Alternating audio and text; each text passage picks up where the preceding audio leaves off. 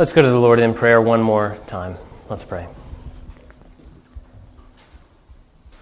Heavenly Father, we call upon your name this morning.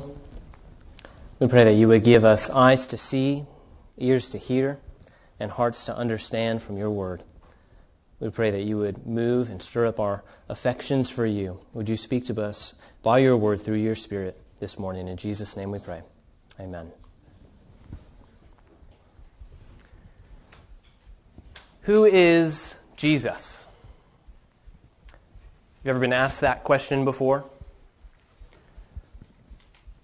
If so, how did you answer? Or if someone were to ask that question to you now, what would you say?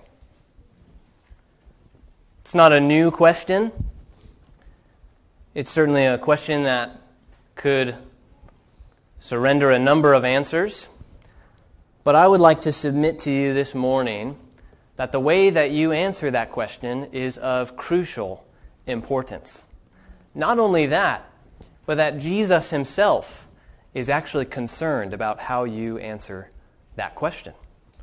Turn with me in your Bibles to Mark 8, verse 22. That's where you'll find our sermon passage this morning. The Gospel of Mark, chapter 8, verse 22. You can find that on page 844 of the Bibles provided. And if you are visiting and you don't have a copy of God's Word at home for you to read, we would love for you to just take one of the black Bibles in the chairs as our gift to you. You don't have to give us anything for it. We would just love for everyone here to have their own personal copy of God's Word to read. We believe that God has spoken to us by His Word. He has inspired it with His Spirit, and that everything that it intends to communicate is without error. I've mentioned quite a few times in our journey through the Gospel of Mark that chapter 8 marks the halfway point in the book.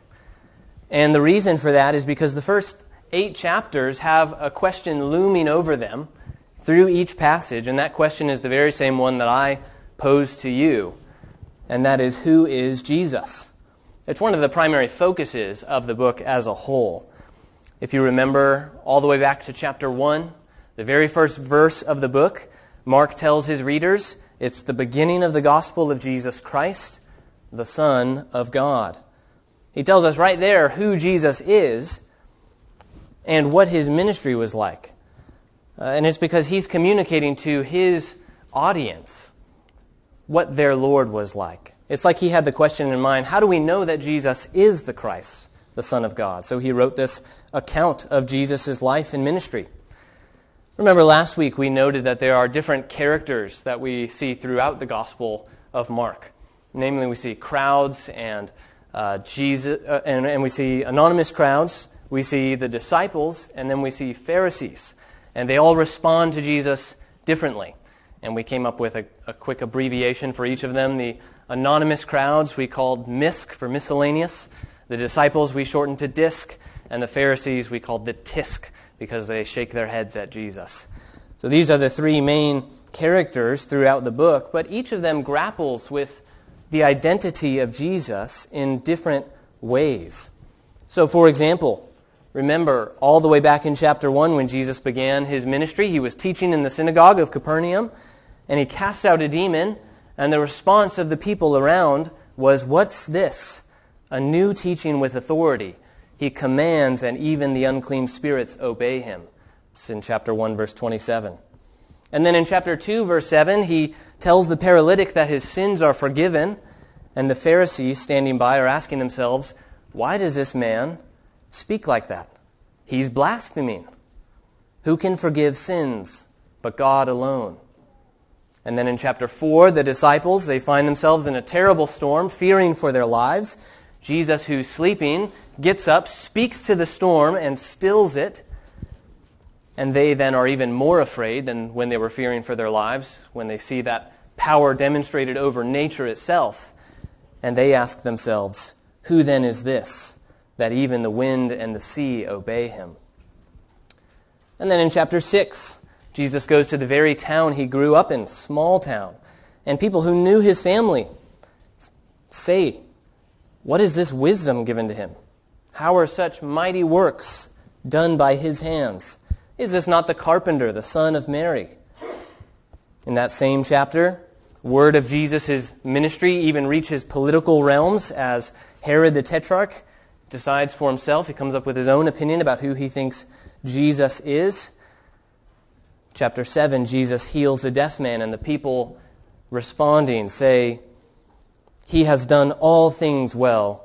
He even makes the deaf hear and the mute speak," which is an echo of the prophet Isaiah 35, verses 5 and 6. And then in chapter 8, the Pharisees test Jesus about who he is. They require a sign because they're trying to trick him.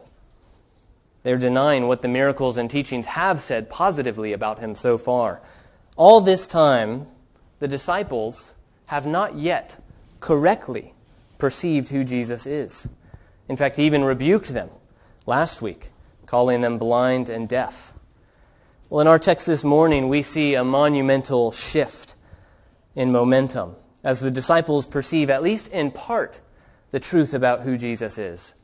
Peter, speaking on behalf of the disciples, confesses who they believe he is. And from this point on, the book shifts from who Jesus is to why he came, what he came to do. Let's read our text together now. Mark chapter 8, verses 22 through 30. And they came to Bethsaida, and some people brought to him a blind man and begged him to touch him. And he took the blind man by the hand and led him out of the village. And when he had spit on his eyes and laid his hands on him, he asked him, "Do you see anything?" And he looked up and said, "I see people, but they look like trees walking." Then Jesus laid his hands on his eyes again, and he opened his eyes. His sight was restored, and he saw everything clearly. And he sent him to his home, saying, "Do not even enter the village." And Jesus went on with his disciples to the villages of Caesarea Philippi. And on the way he asked his disciples, "Who do people say that I am?" And they told him, "John the Baptist. And others say Elijah, and others one of the prophets." And he asked them, "But who do you say that I am?" Peter answered him, "You are the Christ." And he strictly charged them to tell no one about him. Last week I made the observation that Jesus calling his disciples blind and deaf is sandwiched in between two miracles. So just before the feeding of the 4,000, Jesus opens the ears of a deaf man, and now, after, he's giving a man who is blind sight. Both of those two miracles, by the way, are unique to the Gospel of Mark. They're not recorded in any other gospel. And it's because Mark is using them to show us the connection between seeing, hearing, and understanding Jesus rightly. In other words, to know Jesus, or to not know Jesus, rather, is to be spiritually blind. The main idea of this miracle, followed by Peter's confession, is that spiritual discernment is given to us by God and sometimes comes in stages. Spiritual discernment is given to us by God and sometimes comes in stages. I think it's best to just examine the miracle first and then Peter's confession. So I'm just going to have one point for each paragraph. Verses 22 through 26, Jesus heals the man's blindness. And verses 27 through 30, Peter confesses Jesus as the Christ. And my prayer for us is that we would be able to recognize God's miraculous power in revealing himself to us, and that we would have a greater appreciation for his sovereign plan over our lives. So let's jump in. Point 1. Jesus heals the man's blindness. This is a fascinating miracle. And one reason it is a fascinating miracle is because there's a number of similarities to Jesus healing the deaf man, as I just mentioned. In both cases, unknown people bring the subject to Jesus. Both defects, deafness and blindness, would basically mean that this person spent their life on the streets as a beggar. Jesus takes each person to a remote place to heal them in both miracles. He uses saliva each time, which may seem odd. And if you weren't here for the explanation of that last week, the basic summary is that saliva was used by healers of the day So there's nothing special about Jesus' saliva in particular. It has no healing powers. It's normal saliva like your saliva or mine. But it's merely a way for Jesus to communicate to the person that he's going to heal them in the process. And then just like we've seen, Jesus, after the miracle, tells them not to tell others what happened. Despite all these similarities, there's a few differences as well. You might be surprised to hear that this is actually the first time in the book that we read about Jesus healing a blind person. I think we just get the sense from Mark's summary statements as Jesus is going through towns, he's just healing people left and right, and maybe there was a blind person in there somewhere. But this is the first time that Mark has actually elaborated on it. Another unique thing about this story is that Jesus doesn't heal him right away. Every other miracle up to this point, Jesus has healed them instantaneously. But this is the first time Jesus has healed someone in stages, which is very strange. It's another method to the already diverse ways that Jesus has dealt with people. In this case, he leads the man out of the village, he spits on his eyes, touches, asks him if he can see, touches him again. Why didn't Jesus just heal everyone the same way every time? Have you ever thought about that? We've noted in the past that one takeaway for us is just that God works in a diversity of ways to reveal himself to people. Jesus' various methods of healing makes for fascinating reading. I think it would be a bit redundant if all he did every time was just touch people and they were healed. But throughout the gospel, Jesus has spoken and people have been healed. He has touched and they've been cleansed. People have touched him and been cleansed, and he's taught around each account. It just shows us that God uses a variety of means. But when he does, it's usually deliberate, appropriate, and unexpected. It's amazing the way that God draws people to himself. For some, they understand the truths of the gospel at a very young age, growing up in the church. Others live a life full of sin, and then they hit rock bottom, and then they feel the weight of their sin, and they're convicted for their need of a Savior. But both of those testimonies are eventually submitting to the same truth. Both feel the weight of their sin before a holy God, and both trust in Jesus as the divine Son of God, and they trust in his death and resurrection to save them. Well, here's another unique story for you, just another encouraging example of the way that God has converted someone in an unlikely way. There was once a pastor named William Haslam. He was preaching in the 1800s, and he was preaching a text in Matthew in which the Pharisees were asked, "What do you think about the Christ?" And he recorded this about the event. As I went on to explain the passage, I saw that the Pharisees and scribes did not know that Christ was the Son of God, or that he was come to save them. They were looking for a king, the son of David, to reign over them as they were. Something was telling me all the time, you are no better than the Pharisees yourself. You do not believe that he is the Son of God and that he came to save you any more than they did. I do not remember all I said, but I felt a wonderful light and joy coming into my soul, and I was beginning to see what the Pharisees did not. Whether it was something in my words or my manner or my look, I know not, but all of a sudden a local preacher who happened to be in the congregation stood up and putting up his arms shouted in a Cornish manner, "The person is converted! The person is converted! Hallelujah!" And in another moment his voice was lost in the shouts and praises of 300 or 400 of the congregation. Instead of rebuking this extraordinary brawling, as I should have done in a former time, I joined in the outburst of praise, and to make it more orderly, I gave out the doxology, "Praise God from whom all blessings flow." And the people sang it with heart and voice over and over again. One thing I said was that if I died last week, I should have been lost forever. I felt it was true. So clear and vivid was the conviction through which I passed, and so distinct was the light unto which the Lord had brought me, that I knew and was sure that he had brought me up out of the horrible pit, out of the miry clay and set my feet upon a rock and put a new song into my mouth. He had quickened me, who was before dead in trespasses and sins. The man was converted during his own sermon.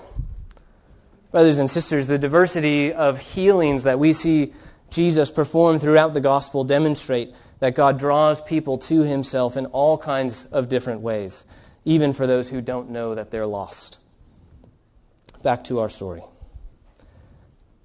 The fact that Jesus heals in stages has caused some to wonder if this was some kind of miscalculation by Jesus, like he just didn't put quite enough healing power into his hand when he touched him, didn't get the job done all the way.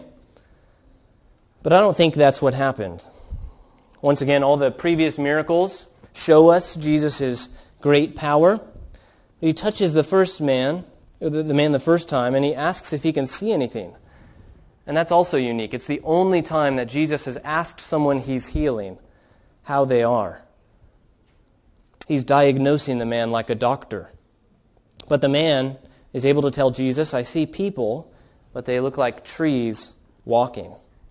So just imagine for a moment you're looking through a pair of binoculars, and you have the adjuster in the middle to change the focus, and it's moved basically all the way to the side so that you can see vague shapes, but you can't really make out what they are, and they're so blurry they might as well be trees. That's basically what the man sees here. And then Jesus touches him again, and after the second touch, his sight is restored. How can we apply this to our lives? First, it's just worth noting that God often works in stages, not just in salvation, but in life in general. In some sense, our spiritual vision is always a little bit blurry. If we do see anything that God is doing, it's usually partial at best. So we need to face the reality that God does things according to his plan, which is not always the way we envision things happening. And we need to recognize that we don't have perfect spiritual vision. And to us, God's outworking plan in our lives may seem fuzzy and unclear, but he's promised to turn our faith into sight when we meet him face to face. And it may only be then when we see everything clearly. It's good to admit that we are finite beings. We're not supposed to know everything that God knows, nor could we bear it if we did. Our feeble minds and hearts could not possibly handle everything that happens at all times in all places. But we are made to trust the one who upholds all things in all places and has worked out all things for the good of those who love him according to his purposes. Romans 8:28. Did you notice that Jesus didn't just take him to a secluded area, but he personally took him all the way outside of the village? I don't know how far that was, but it was probably farther than across the street. For whatever reason, this little detail stuck out to me when I was studying the text. Of course, he's blind, so someone has to lead him. But if I had 12 lackeys around me at all times, I would probably have them escort the man. But Jesus here takes his hand personally and leads him along, which I think is just another example of Jesus' tender compassion and care for those who need him. Unlike the deaf man, he would be able to communicate. So part of me wonders if, as they walked along the way, they had a conversation and Jesus asked him about his life. Or maybe Jesus explained to him who he was and what he was going to do for him. Jesus may have led him out of the village to care for him as an individual, not make a spectacle, as he did the deaf man. He may have also done it to conceal the miracle, since he informs the man not to return to the village, but go straight home. And that's just because we've seen that a number of times as well, but that's just because of the differing opinions about who Jesus is. Jesus doesn't want people to get the wrong idea about him or attract unnecessary attention at this point. But I think there's another reason Jesus takes this man all the way outside the village. The things I already mentioned are probably part of it. But I think the primary reason Jesus escorted this man outside the village was actually for the sake of his disciples. Just like the other miracles, this one is a sign to support teaching of some kind, to communicate a spiritual reality. That's part of the reason this specific miracle is unique. Jesus cared for the man himself, but he's using this healing of the man specifically to teach his disciples something. What was a miracle for the blind man was a parable for the disciples. He wanted to show them that the ability to see things, both physically and spiritually, can only happen by the power of Jesus. Jesus is the one who opens the eyes of the blind and unstops the ears of the deaf. And if they remembered their conversation with Jesus in the boat, back in verse 18, they would recognize that they are in need of healing as well. And that's what brings me to the second point. Peter confesses Jesus as the Christ. Jesus and his disciples continue on their journey. They go north from Bethsaida, which is at the northern side of the Sea of Galilee. They continue up north to the villages of Caesarea. And one commentator just noted that from this point in the book, Jesus basically journeys south down to Jerusalem to the cross. It's about 100 miles north. But Jesus just healed the man in 2 stages. And now as they're journeying along the way, Jesus asks his disciples 2 questions. First, he asks what people are saying about who he is. And they answer with some of the same rumors that we heard back in chapter 6 when news reached Herod. Some say John the Baptist, others Elijah, and others one of the prophets. Now, I'm in the habit, when I read things like that, of basically assuming that these views about Jesus are because people are unimpressed. It sounds like maybe they think he's respectable, but they're kind of cop-out answers. They're just explaining him away, like they don't want to give him too much credit. But actually, these opinions about Jesus are very high. Elijah is one of the greatest prophets in the Old Testament. Specifically, he's famous because he never died. A flaming chariot came down and took him up to heaven. And then another prophet said that he would return. And so, not only was he a great prophet while he lived, but there was reason to believe he would come back. John was widely respected and feared. Remember, Herod feared him so much.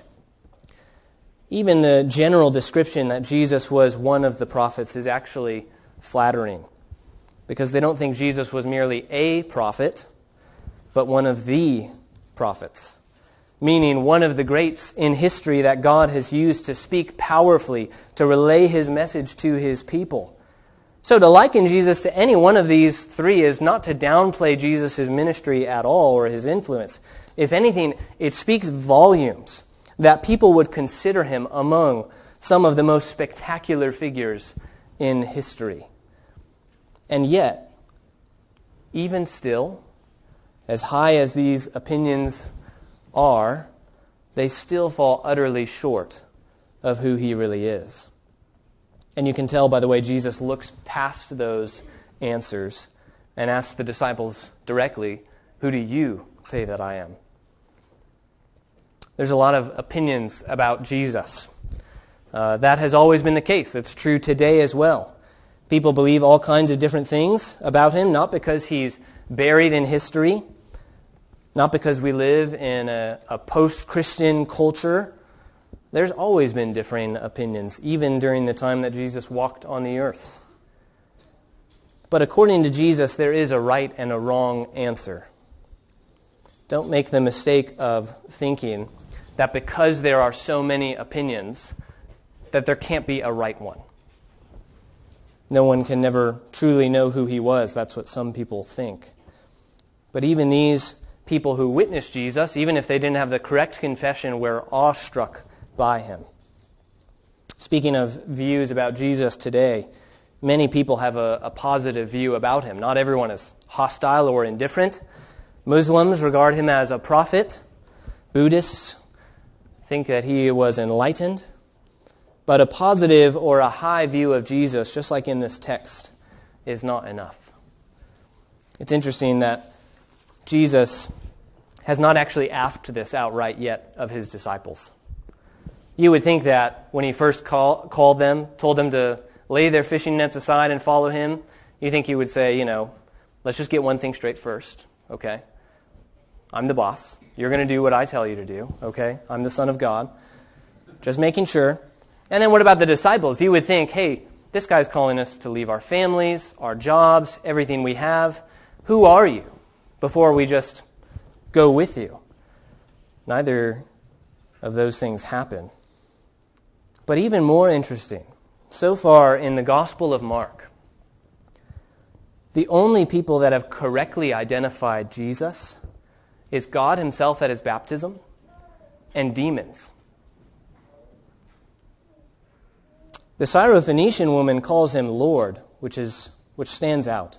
But otherwise, the question has not really been answered. And the disciples who have been with him all this time have not said anything.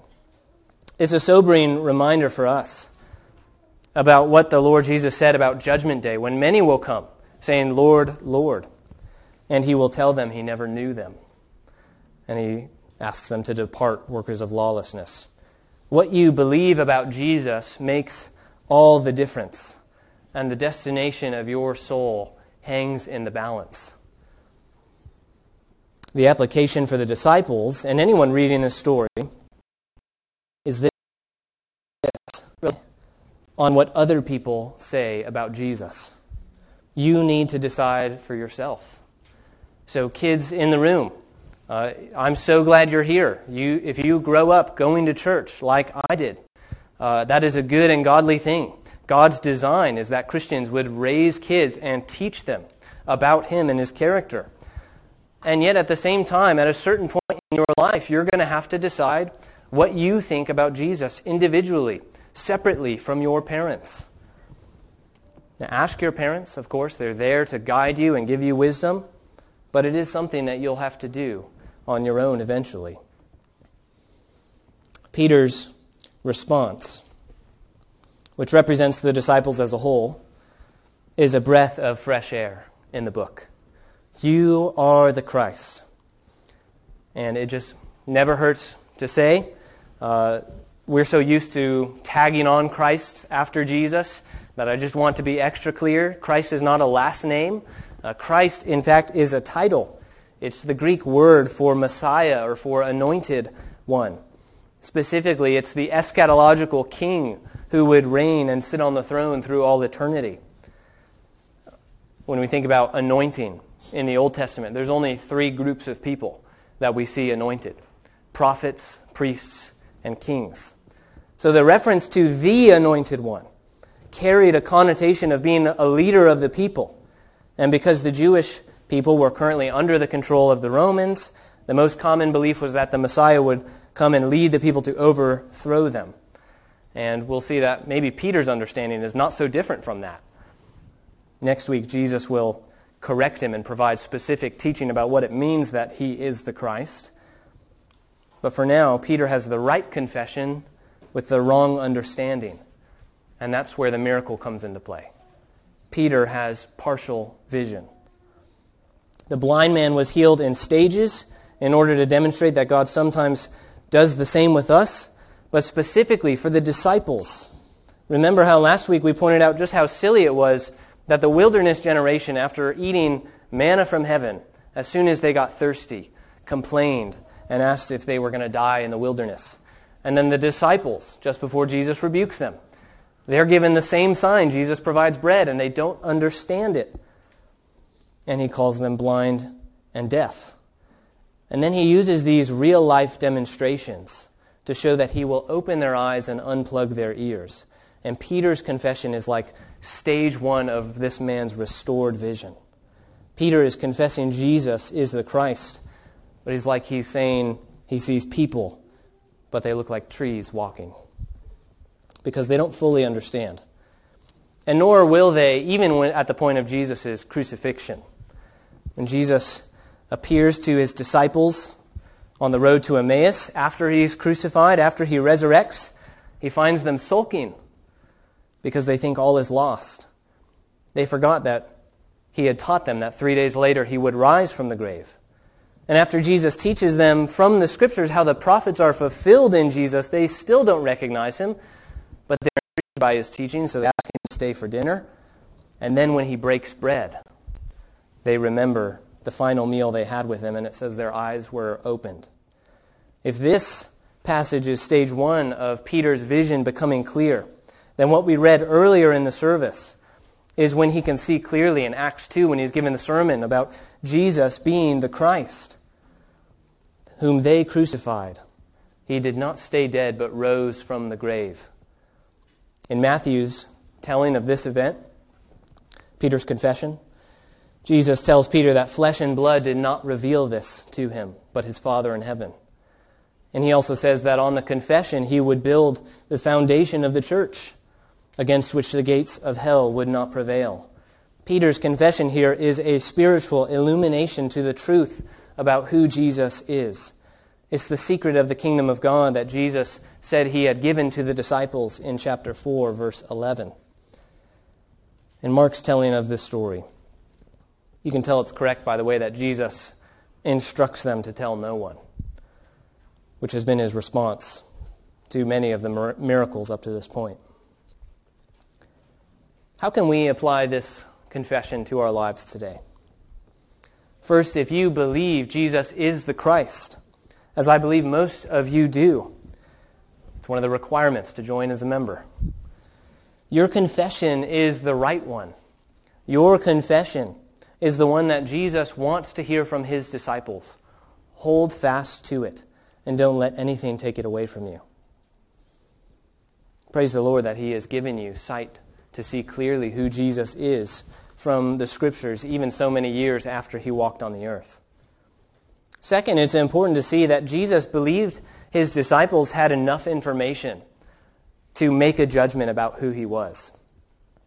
No one can come to this understanding apart from the power of God and a certain amount of knowledge about him. And he uses his teaching and miraculous events to show these things to his people. If you've read through the Gospel of Mark this far and you've not put your trust in Jesus, then I would just want to encourage you, what's stopping you?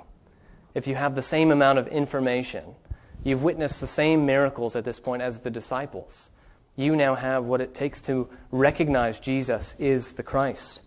Turn from your sins and trust in him today. Maybe you're interested, but you're not quite convinced yet. And the blurry vision of people looking like trees is maybe how you would describe your own understanding of the Bible. Like you like what you're reading, but you're just not quite sure it's fitting yet. Let me just encourage you to keep seeking and keep asking questions. Pray that the Lord would reveal himself to you and speak to you clearly through his word. This is the first great confession in the Gospel of Mark, but it isn't the only one. In fact, Jesus himself explains who he is. Turn with me in your Bibles to Mark 14, just a few chapters over. Mark 14, verse 61. Just before his death, Jesus is interrogated by the chief priests who ask him directly what he claims to be. Mark 14:61. He remained silent and made no answer. Sounds like Isaiah 53. Like a lamb sent to the slaughter, he opened not his mouth. Again, the high priest asked him, Are you the Christ, the Son of the Blessed? And Jesus said, I am. And you will see the Son of Man seated at the right hand of power and coming with the clouds of heaven. At the beginning of the sermon, I asked who Jesus is. Does your definition match his? The disciples' eyes were only beginning to see who he was, who he is. We remember this morning the confession of Peter and the meaning behind it that was not fully revealed to him yet. That Jesus is the Christ and that he came as a ransom for sinners. All of his power and all of his wisdom, it was still the will of God to crush him so that we might be saved. That Jesus is the Christ means that he is the offspring of the woman who would crush the head of the serpent in Genesis 3. It means that he is David's son and yet David's Lord from Psalm 110, verse 1. He's the child promised in Isaiah 9, the wonderful counselor, mighty God, Prince of Peace. And he's a suffering servant and by his wounds we have been healed. We celebrate Christ's messiahship this morning by taking the Lord's Supper, because Jesus is not just a prophet or just a priest or just a king. He's simultaneously appointed by God to be all three for all eternity. He's the Word made flesh, announcing the arrival of the kingdom of God with his very presence. His mission was to provide a sacrifice to God for the sins of all who believed in him, which he did with his own body on the cross. And he rose from the grave 3 days later, ascended to the right hand of God the Father, where he rules over all things for eternity, even today. Jesus is the Christ. We reflect on these great truths as ones whose eyes have been opened, whose ears have been unstopped, and whose hearts understand. Praise be to God. Let's pray.